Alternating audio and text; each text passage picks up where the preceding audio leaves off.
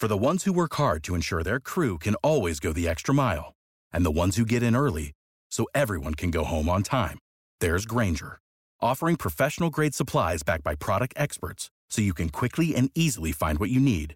Plus, you can count on access to a committed team ready to go the extra mile for you. Call, click Grainger.com, or just stop by.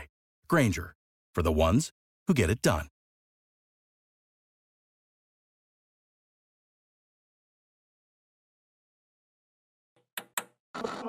With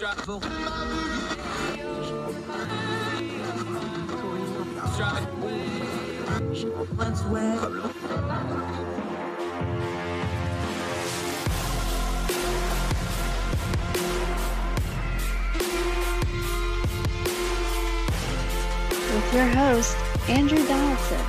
This is Heard Tell. You might have heard tell that things that are different are not the same. It's a very simple saying, but it's very true, and something I use a lot when I'm trying to do commentary or explain things, or even when doing things with Heard Tell or other media. Things that are different are not the same. It's a very basic concept, but it's a hard concept because we always want to try to compare things, especially when we don't fully understand them. Well, we had a really good example of how that can go wrong in a hurry here recently. Commentator Dennis Pranger had made some remarks about HIV and AIDS in the 80s and 90s, comparing them to the COVID crisis of today. The bit that got him into trouble and caused a big stir online, and I'll just quote it, was, quote, "During the AIDS crisis, can you imagine if gay men and intravenous drug users had been pariahs the way non-vaccinated are? But it would have been inconceivable," end quote. And now go and find those remarks for yourself. Get them in the full context. At the end of that segment, he actually, maybe realizing he shouldn't have said that, prefaced it with, they shouldn't have been pariahs, but by then the comments were out and folks were reacting strongly to them.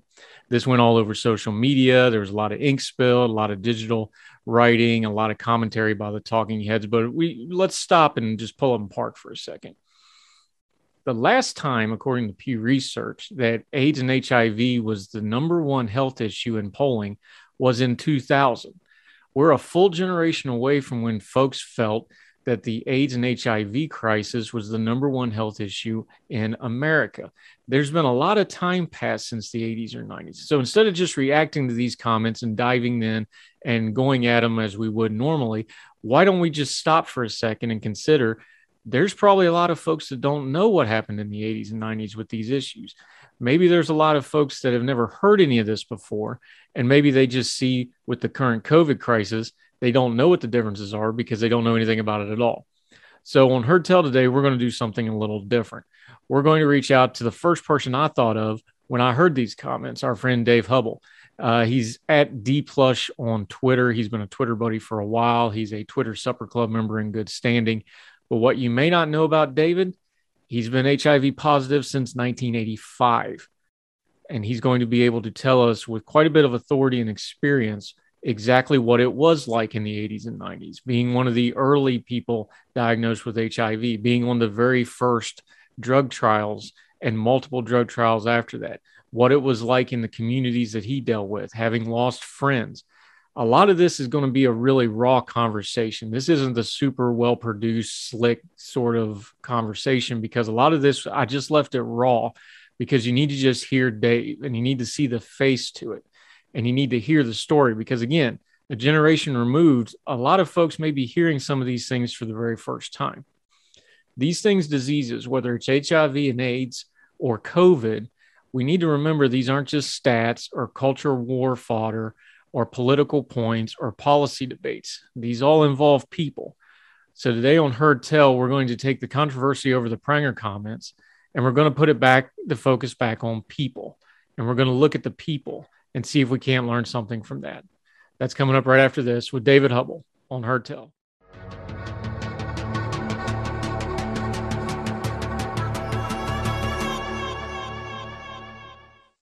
And I'm thrilled to get to talk to our friend David Hubble. We're going to delve into a topic that he not only knows about, but lived about, and he can instruct us on it from a point of view of experience. David, how are you today, sir? Appreciate your time. Oh, I'm good. How are you doing? I'm great. You've seen the comment. I don't want to dwell on it too much, but let's just take it on its premise, because this has been the better part of 40 years of your life now. Is there any kind of fair comparison to AIDS, HIV in the 80s and 90s and what we're doing with the pandemic now that you see? In the way that people are treated? Yes. So I looked up the word pariah, and it means outcast. Yes. So, so I donated blood in a Red Cross blood drive in '85. And a couple of months later, I got this letter. Wow. Certified letter from the Red Cross. And that informed me that I had been exposed to HTLV3, which is at that time how they referred to HIV. And the first thing they said, their first suggestion was, follow up with your primary care physician. So I did. I made an appointment right away. And I'm going to go back a little. So when I got the letter, I remember that day so well. It was really cold that day, and I was on my way to work. And I opened it right away because it was certified. And it's like, I don't know how to describe. It's like I wanted to sink into the ground. Right. I got this big burning sensation throughout my whole body, and sort of a, oh my God type reaction. Yeah.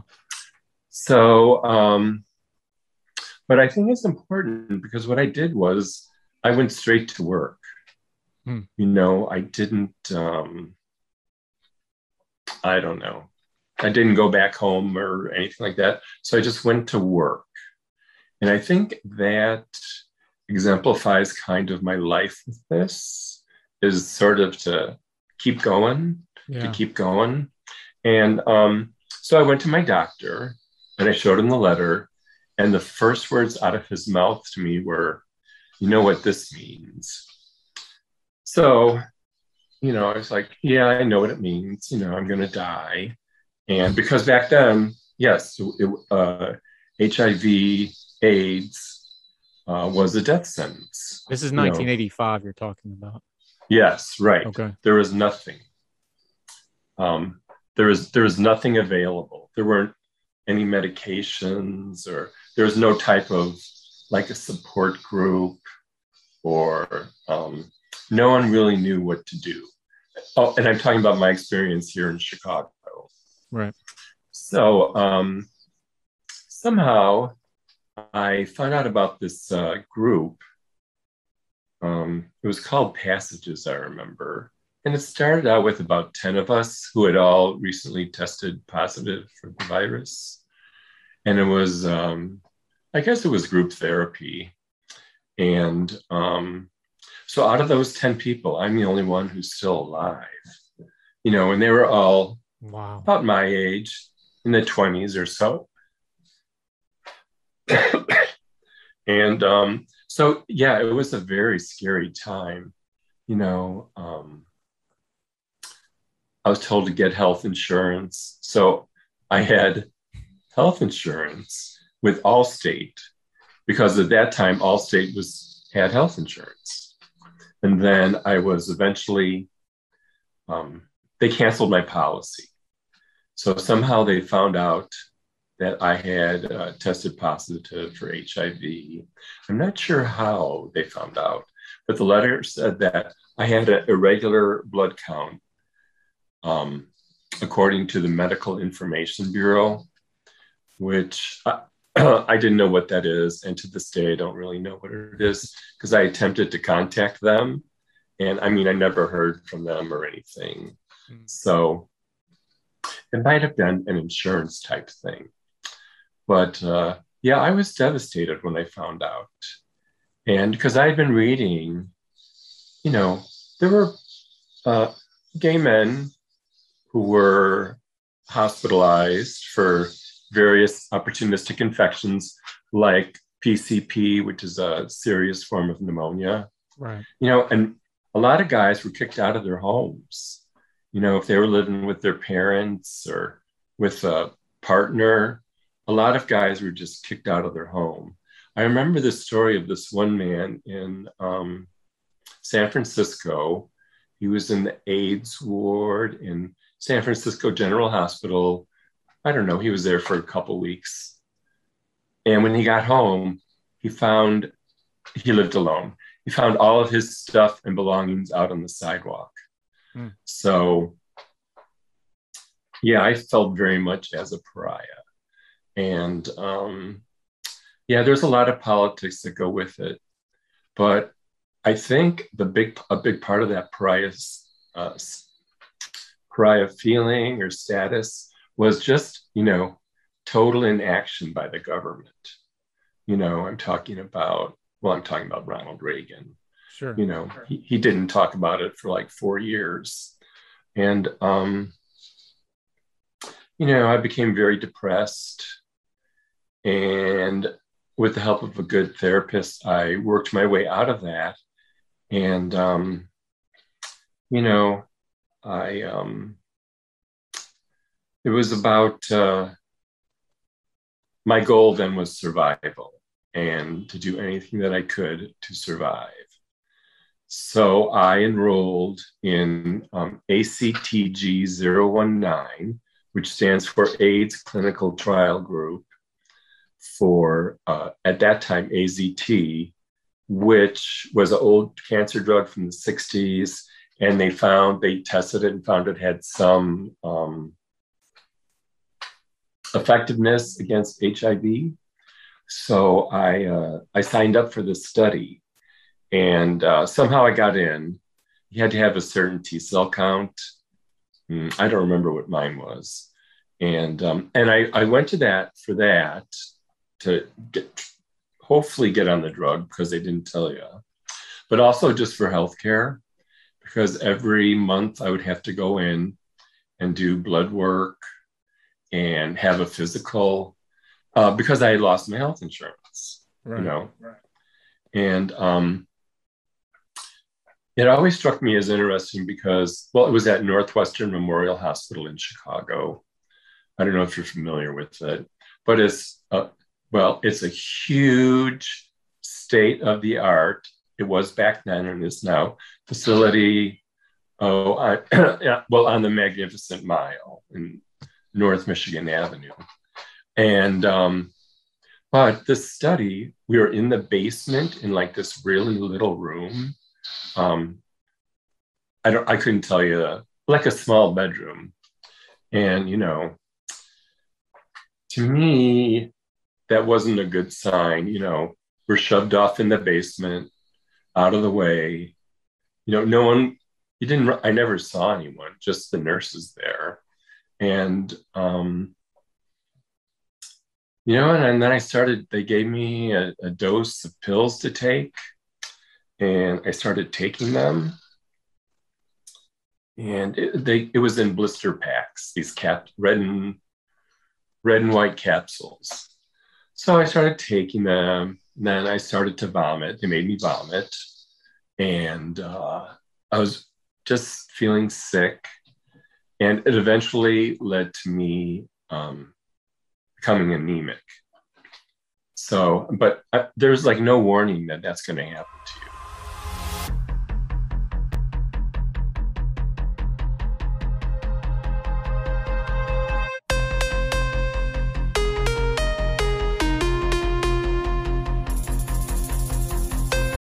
For the ones who work hard to ensure their crew can always go the extra mile, and the ones who get in early so everyone can go home on time, there's Grainger, offering professional-grade supplies backed by product experts so you can quickly and easily find what you need. Plus, you can count on access to a committed team ready to go the extra mile for you. Call, click Grainger.com, or just stop by. Grainger, for the ones who get it done.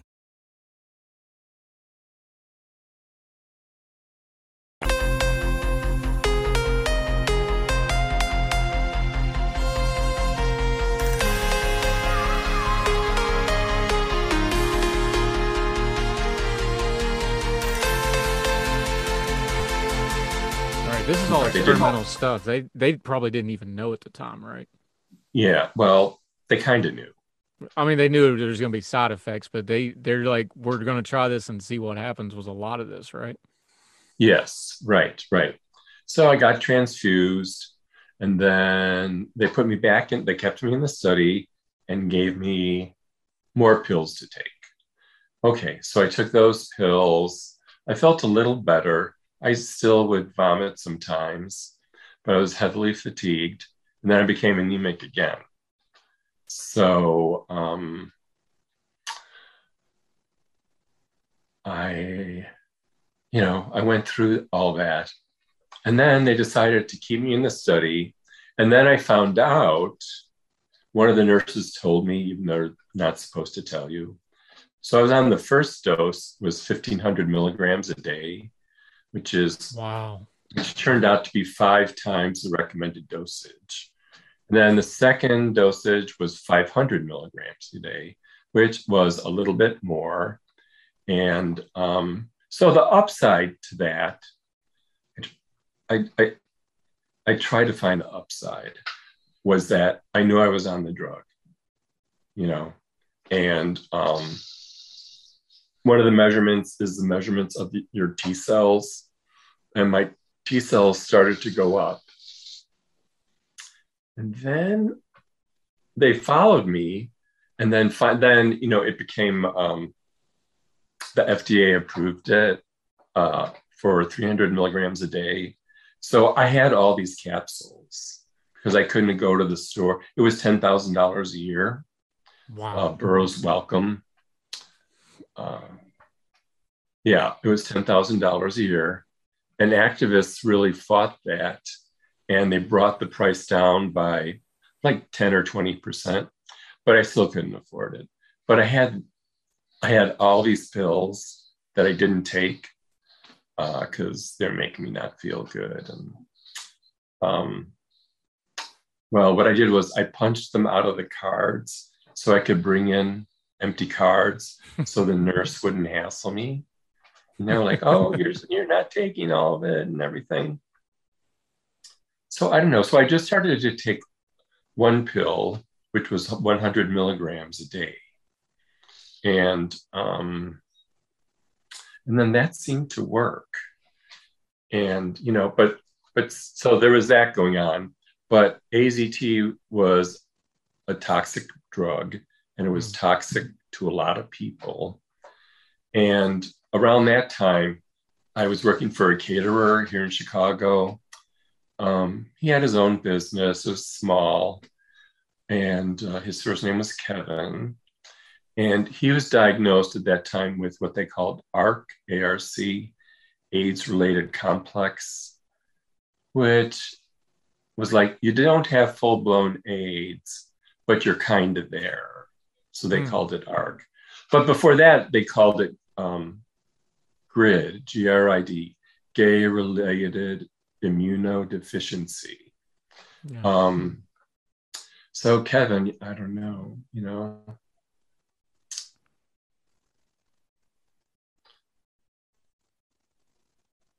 I took him to the doctor, and it wasn't a good prognosis.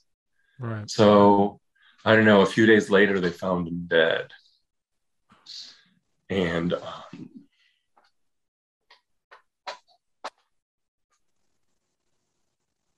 I eventually found out that he had taken his own life. And I remember talking to his mom on the phone. She called the catering company for some reason. And I said, I'm very sorry about Kevin, great guy, very talented. And I asked her about funeral arrangements. I don't know, I just asked about funeral arrangements because someone just died. Yeah. And she told me, we don't plan on any. So, talk about being a pariah. That happened to a lot of men. And then down the line, a lot of women as well, and sex workers and IV drug users. And But that's what I remember the most from that time was people lost their jobs. Employers would find out that you were in the hospital, you know, and it would have been someone knew that you had AIDS or you're very sick. You know, lots of people lost their jobs. Here in Illinois, there was a lawmaker, Penny Pullen, and what year? Probably the early 80s. And she was ferociously anti-gay or LGBT, you could say. And so her idea was to start quarantining people with HIV. So I don't really remember that word quarantine. I sort of remember talking about like interning people. So to me, that meant like internment camps. And the one thing she did pass through was for 2 or 3 years, any couple who wanted to get married, both of them had to have an HIV test. Oh, so this would have been 85 because that's when the HIV test came out. Yeah, 85 or so. And so that law passed. So, I mean, I don't know how many thousands of people get married in Illinois, but all those people had to take those state-funded tests. And at that time, it was, $23 million it cost the state in 1980s dollars. Wow. And in the 2 years, 23 people they discovered had HIV. And then I also remember, because my dad used to watch that William Buckley Jr. gentleman on, I think he was on public television. I don't remember the name of the show, but his idea was to tattoo people who were tested positive for HIV, or even if they were a gay or lesbian individual. And well, fortunately, that never went anywhere, as far as I know. And I think there was some of the outcast or pariah attitude was also in the gay community. So my friend Kevin, who I just talked about, he, one of his clients and a good friend of his, I brought something over to his place. I don't know, something.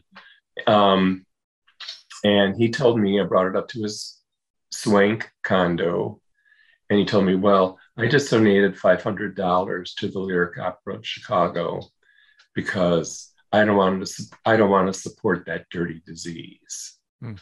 So it was from within the community as well, because a lot of people didn't know or understand. And I mean, well, when I found out my diagnosis, I just I stayed in. I went to work and would come home and stayed in. I didn't socialize, I didn't want to meet anybody. And that was, I was very afraid of rejection, and people could disclose your status, to anybody. And then in my opinion, I don't think the government started getting serious about AIDS until it started affecting newborn infants, because there was mother to child transmission. Right. And you just have to look at Ryan White. I know he was in Kokomo, Indiana. Yeah. And but he was like, 14 or 15? And the school, he was a hemophiliac, became infected with the virus by blood transfusion. But still, parents and others and probably school officials didn't want him in school. So which happened. And, he's just like a 14-year-old boy. And, they're concerned about bodily fluids. That's what I remember. Yeah. And, and then he died like, I don't know, 4 or 5 years later. And I just thank God for his parents, because they were such advocates for people to understand the disease and not to treat these people as pariahs.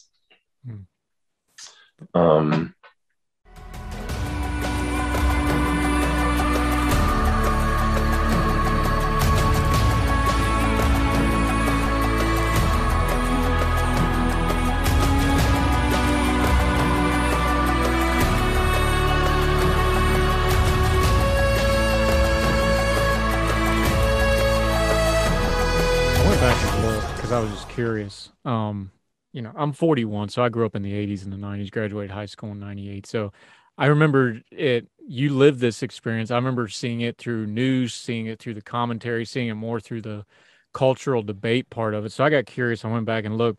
Pew actually has some of the data still. In 1987, so this is 2 years after 85, this is kind of probably peak panic, for lack of a better term, because it's before we started having more understanding. So 1987, these were the poll numbers on this stuff. 78% of Americans said all AIDS patients should be treated with compassion. This would extrapolate to HIV as well, I would assume. 78% people said these are Americans treated with compassion that had AIDS and HIV. But the numbers underneath that probably are going to be shocking to people now. 60% agreed people with AIDS should be made to carry a card or some other identification that they had the virus.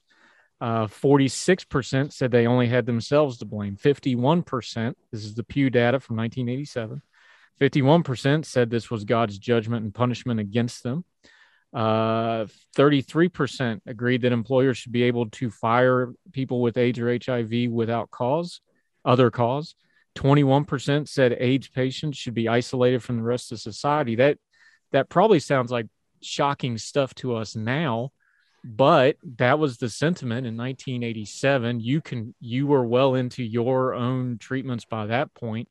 That sure seems to line up with some of your experiences. So when people act like this wasn't a major cultural issue, I grew up in very rural, very conservative West Virginia, and I knew a lot of this stuff because it was being talked about.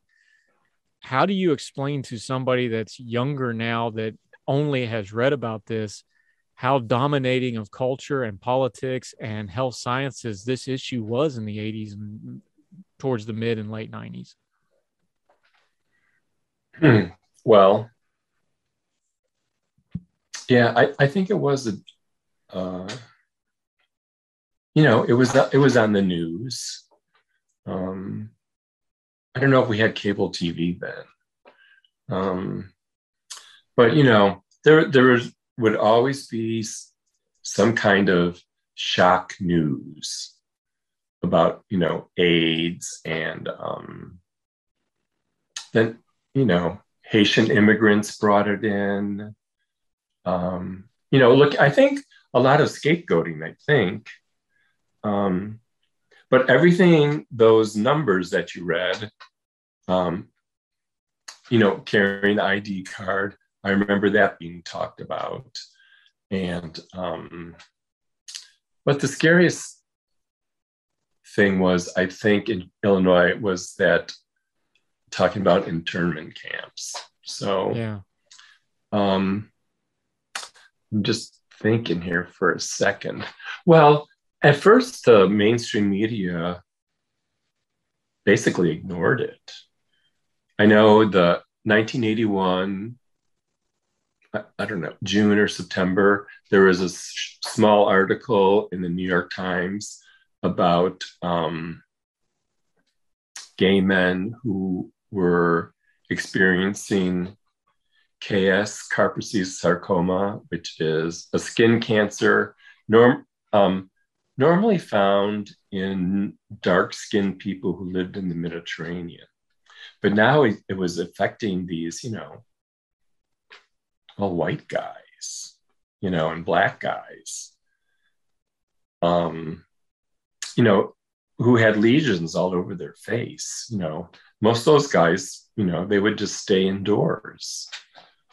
Sometimes I would see these folks out and about, and, they wore like a lot of makeup, and but there was like nothing you could do for it. And it wasn't until a couple years later that it appeared on the front page of the New York Times. And talking about, ACT UP, the AIDS Coalition to Unleash Power, they had a ZAP, which is, what is a ZAP?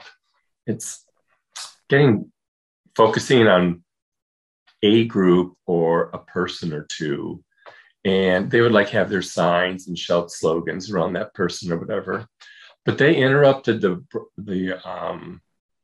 broadcast for Dan Rather one night on the CBS News. Something about, report AIDS fairly. And so a lot of people saw that. And I don't know what they thought. Oh, they probably thought, oh, there goes the fags again. And but yeah, I remember all that stuff that you mentioned. Yeah. And, I'll give Chicago a lot of credit for not so much the city, but I think the LGBT community one thing AIDS did, I believe, is it really galvanized LGBT people, because then, people wanted gay rights and stuff, but nothing was really passing. They couldn't pass a human rights ordinance, is what they called it in Chicago here. Oh, it took 2 or 3 votes to pass that. And it only happened, I think, is because the community at that time this was a wake-up call for them, and they galvanized themselves to push through that ordinance. So, when you're looking back on it now, a couple more numbers that are really shocking. In 1988, 68% of Americans thought AIDS was the most pressing health issue in America at the time. That's more than 2/3. That's a shockingly high number. By 2008, it was polling at less than 1% and has been undetectable in polling ever since as a health issue. It kind of peaked out about 2000 or so was the last time it was the number one health issue for the country. That's got to be kind of a good thing, bad thing for you too, though, isn't it? Because one is that shows a lot of progress. On the other hand, as a long-term HIV survivor, do you see with that progress, maybe the narrative has changed or history has kind of dulled what that experience was for you? How do you view it now that you've got a little distance from it? The country's kind of moved, I don't want to say moved on from it, but it's not the issue it was then. People see it differently. How do you see it? Because you have that unique perspective of, hey, this is my life. I shouldn't be alive from where I thought I was. You said, I thought this was a death sentence when I got it. You still have the envelope, so obviously it's meaningful to you. Do you see that less than 1% as a positive? Do you see it as a negative? How does that land for you? Oh, wow. So in 2000, the percentage was down, right? Of people seeing it as that was the last year. It was the number. Threat. That was the last year. It was the number one issue in polls. Oh, okay. Yeah. So I think a part of that is what happened in 1995. So in 1995, the drug companies came up with what is called a protease inhibitor. Mm-hmm. I don't know all the science to it, but it prevents the virus from replicating. So people started taking it and they walked out of the hospital. If they were sick at home, they started taking these protease inhibitors And, so people went back to work. People went back to like their normal social lives. AIDS deaths, I don't know if I want to say plummeted, but AIDS deaths were really reduced. So I think sort of like, I guess no news is good news, because Sure. people were starting to live. And now I think one of and a couple organizations I'm involved with is, how do we deal with all these people like me who are long-term survivors, who are, so I'm 63. What's going to happen to these people? Most of them thought that they were going to be dead. And so the question is, is sort of like, where do they put us? Maybe. Yeah. Where do they put us? Here in Chicago, there's Howard Brown Health Center. It's been around since '74, and they came together and did, I think at each time, everything they could to help people with HIV/AIDS. And now, in the past couple of years, they're focusing on how to address the needs of aging HIV folks. And they refocused their case management, and they're hiring case managers to assist elderly people. I don't know, some people don't like the word elderly, but You're seniors, pretty thrilled about it though, aren't you? Yeah. But beats the alternative, my dad always said. Yeah, right. So they're starting to, help people out, find them housing, because there's a lot of indigent long-term survivors, I think. Yeah. And working on building them community housing. We already have one LGBT and other people housing buildings here, not far from where I live here. So I'm not sure what will happen. But what's happening, they're finding, and I try to follow it, is that long-term HIV survivors, we're getting medical conditions earlier. Yeah. So like arthritis. So yeah. I have moderate to severe arthritis in my knees and ankles, which isn't really supposed to happen for, I don't know, a few more years. And a lot of people, problems with high blood pressure, cardiovascular disease. Sure. So I'm looking for the word here. It's more intense, sure, for people like my age with HIV than someone my age who is not infected with HIV. Yeah. And, so, we'll see what happens.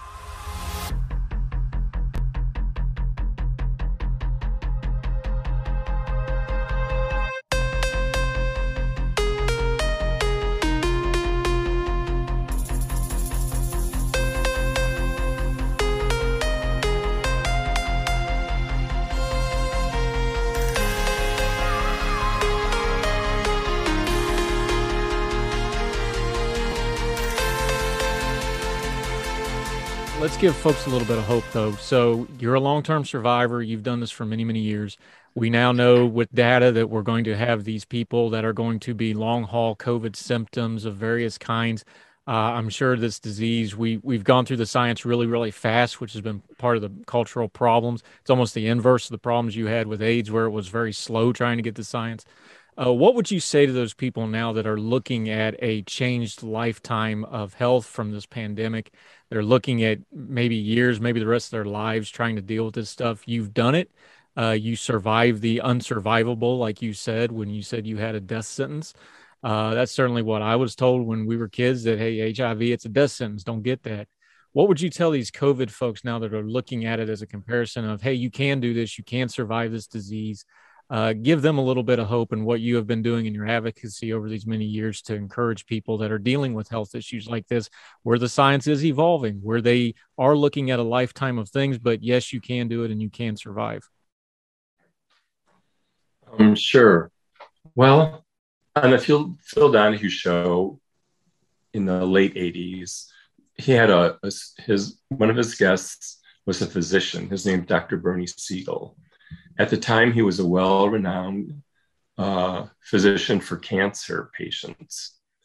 And three things he said that I agreed with and had, followed was what I just said: educate yourself about the disease. Yeah.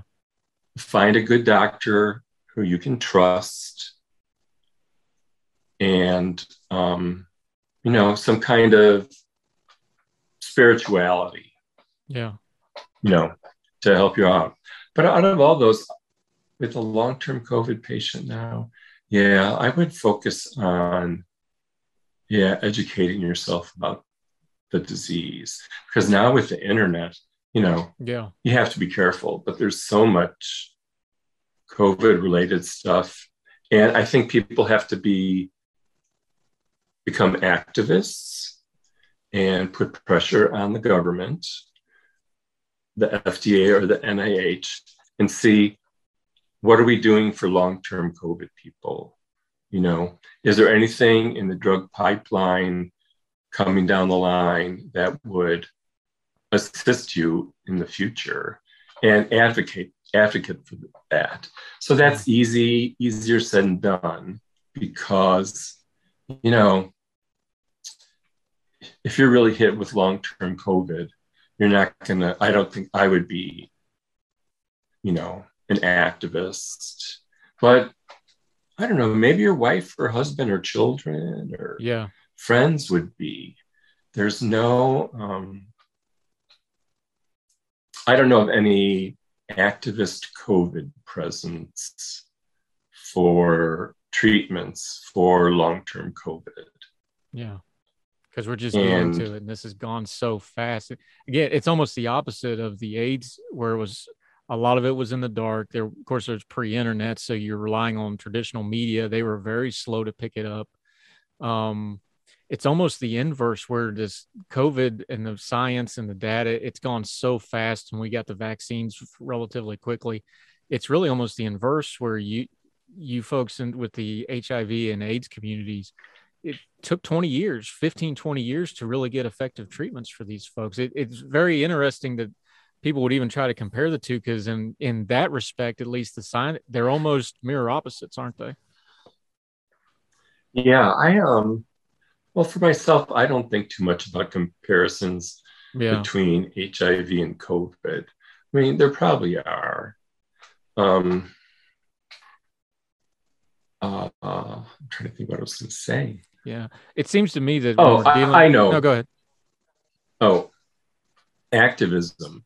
I think that is one thing that is unappreciated, is that activism by groups such as ACT UP, New York or Los Angeles or Chicago.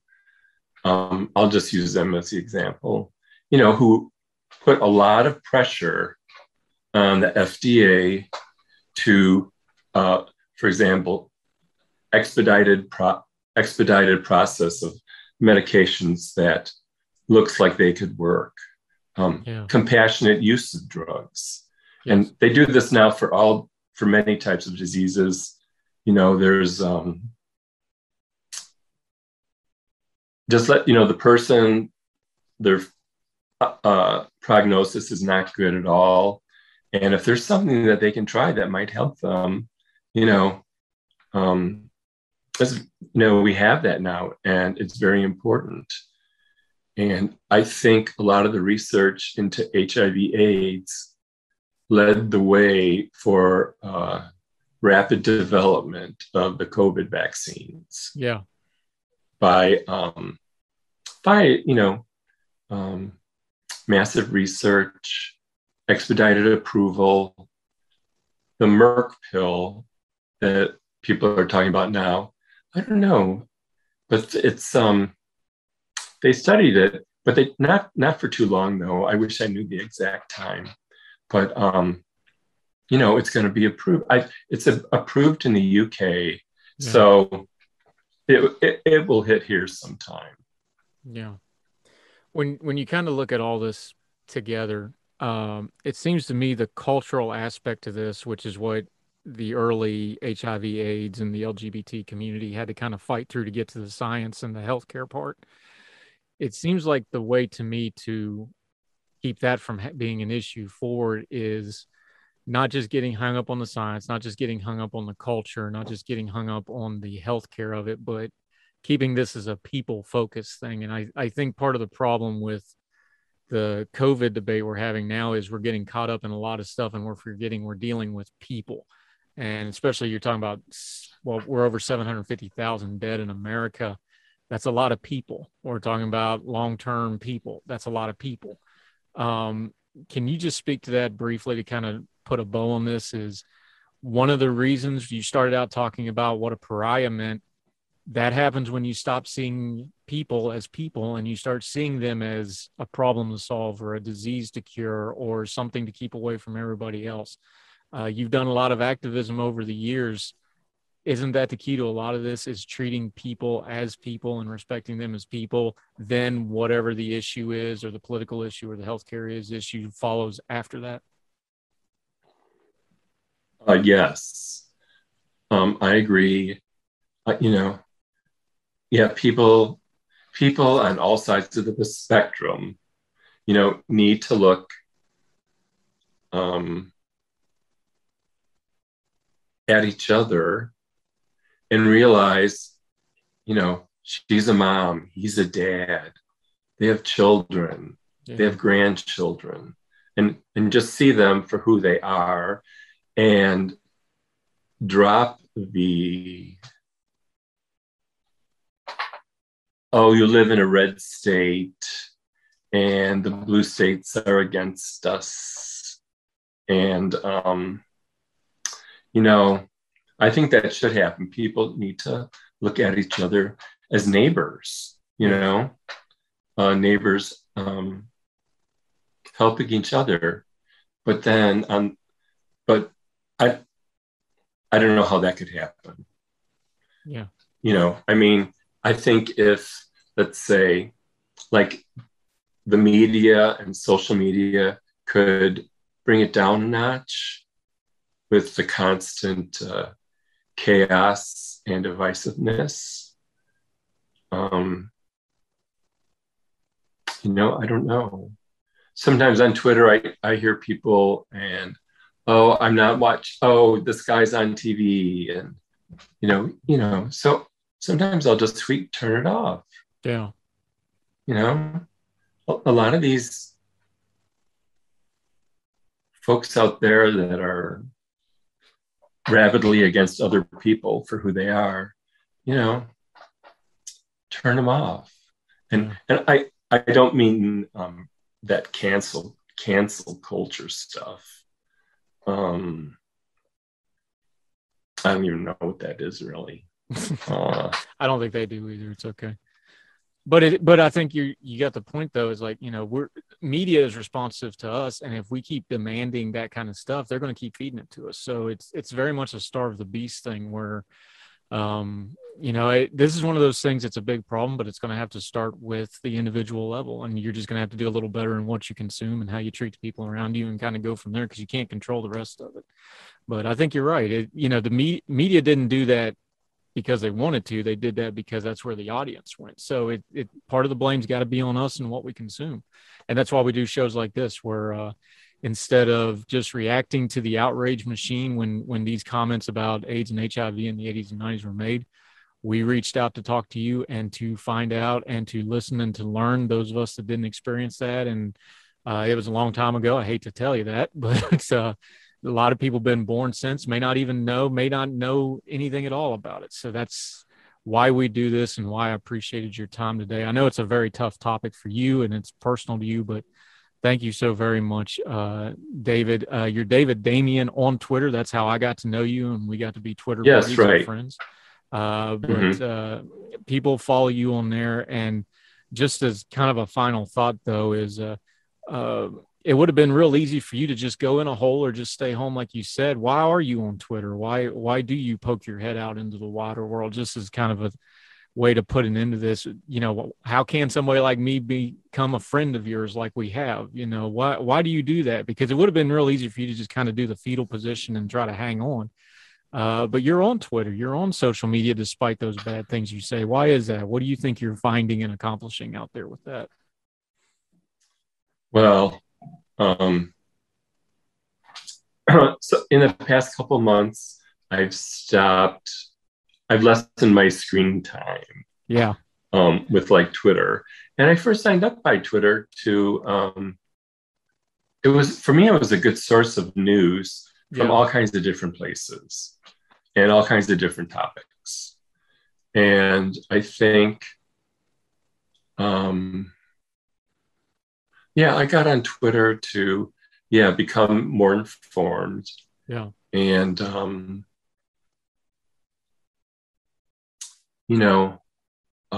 I don't tweet too much anymore. But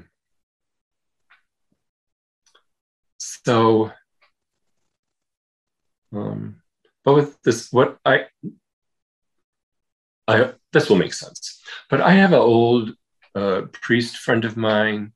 He's a monk. He's like 89, and he always tells me, whenever you come across some kind of problem or situation, you can surely bet that the one thing it comes down to is money. And I think this like chaos on social media, chaos sells. Yeah. They used to say sex sells. It still does. But now chaos sells. Yeah. And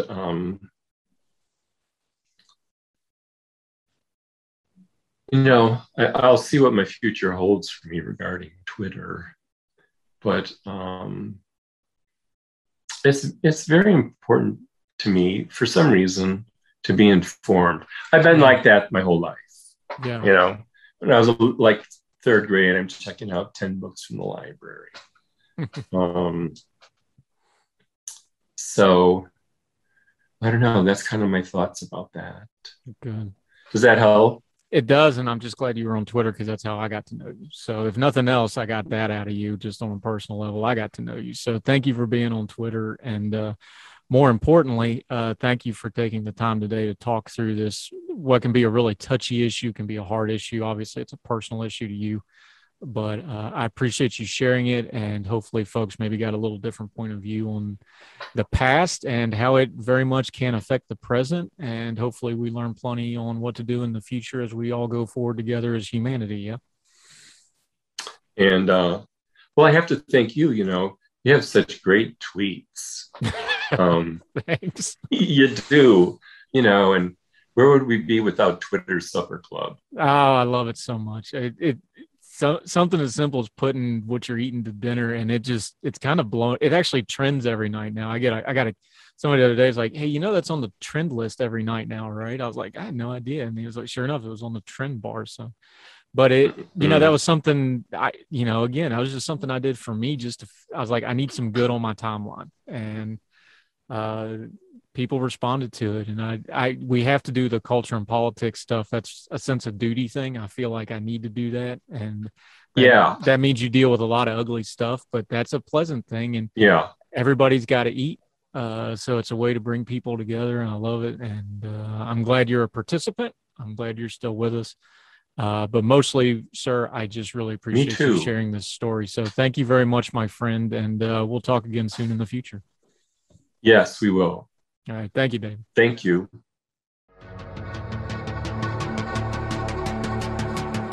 Save big on brunch for mom, all in the Kroger app. Get 16-ounce packs of flavorful Angus 90% lean ground sirloin for $4.99 each with a digital coupon. Then buy 2, get 2 free on 12 packs of delicious Coca-Cola, Pepsi, or 7-Up, all with your card. Shop these deals at your local Kroger, less than 5 miles away. Or tap the screen now to download the Kroger app to save big today. Kroger, fresh for everyone. Prices and product availability subject to change. Restrictions apply. See site for details.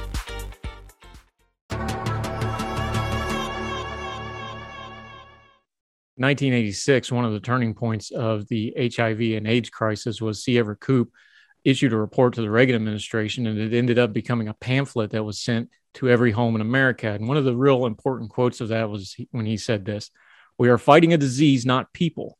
Those who are already afflicted are sick people and need our care, as do all sick patients. The country must face this epidemic as a unified society. We must prevent the spread of AIDS while at the same time preserving our humanity and intimacy." Now, those words go back to the 80s and 90s and the AIDS and HIV crisis that we talked about with David, but it's true today too. When we're talking about COVID or whatever the next crisis after that's going to be, we can never lose our humanity.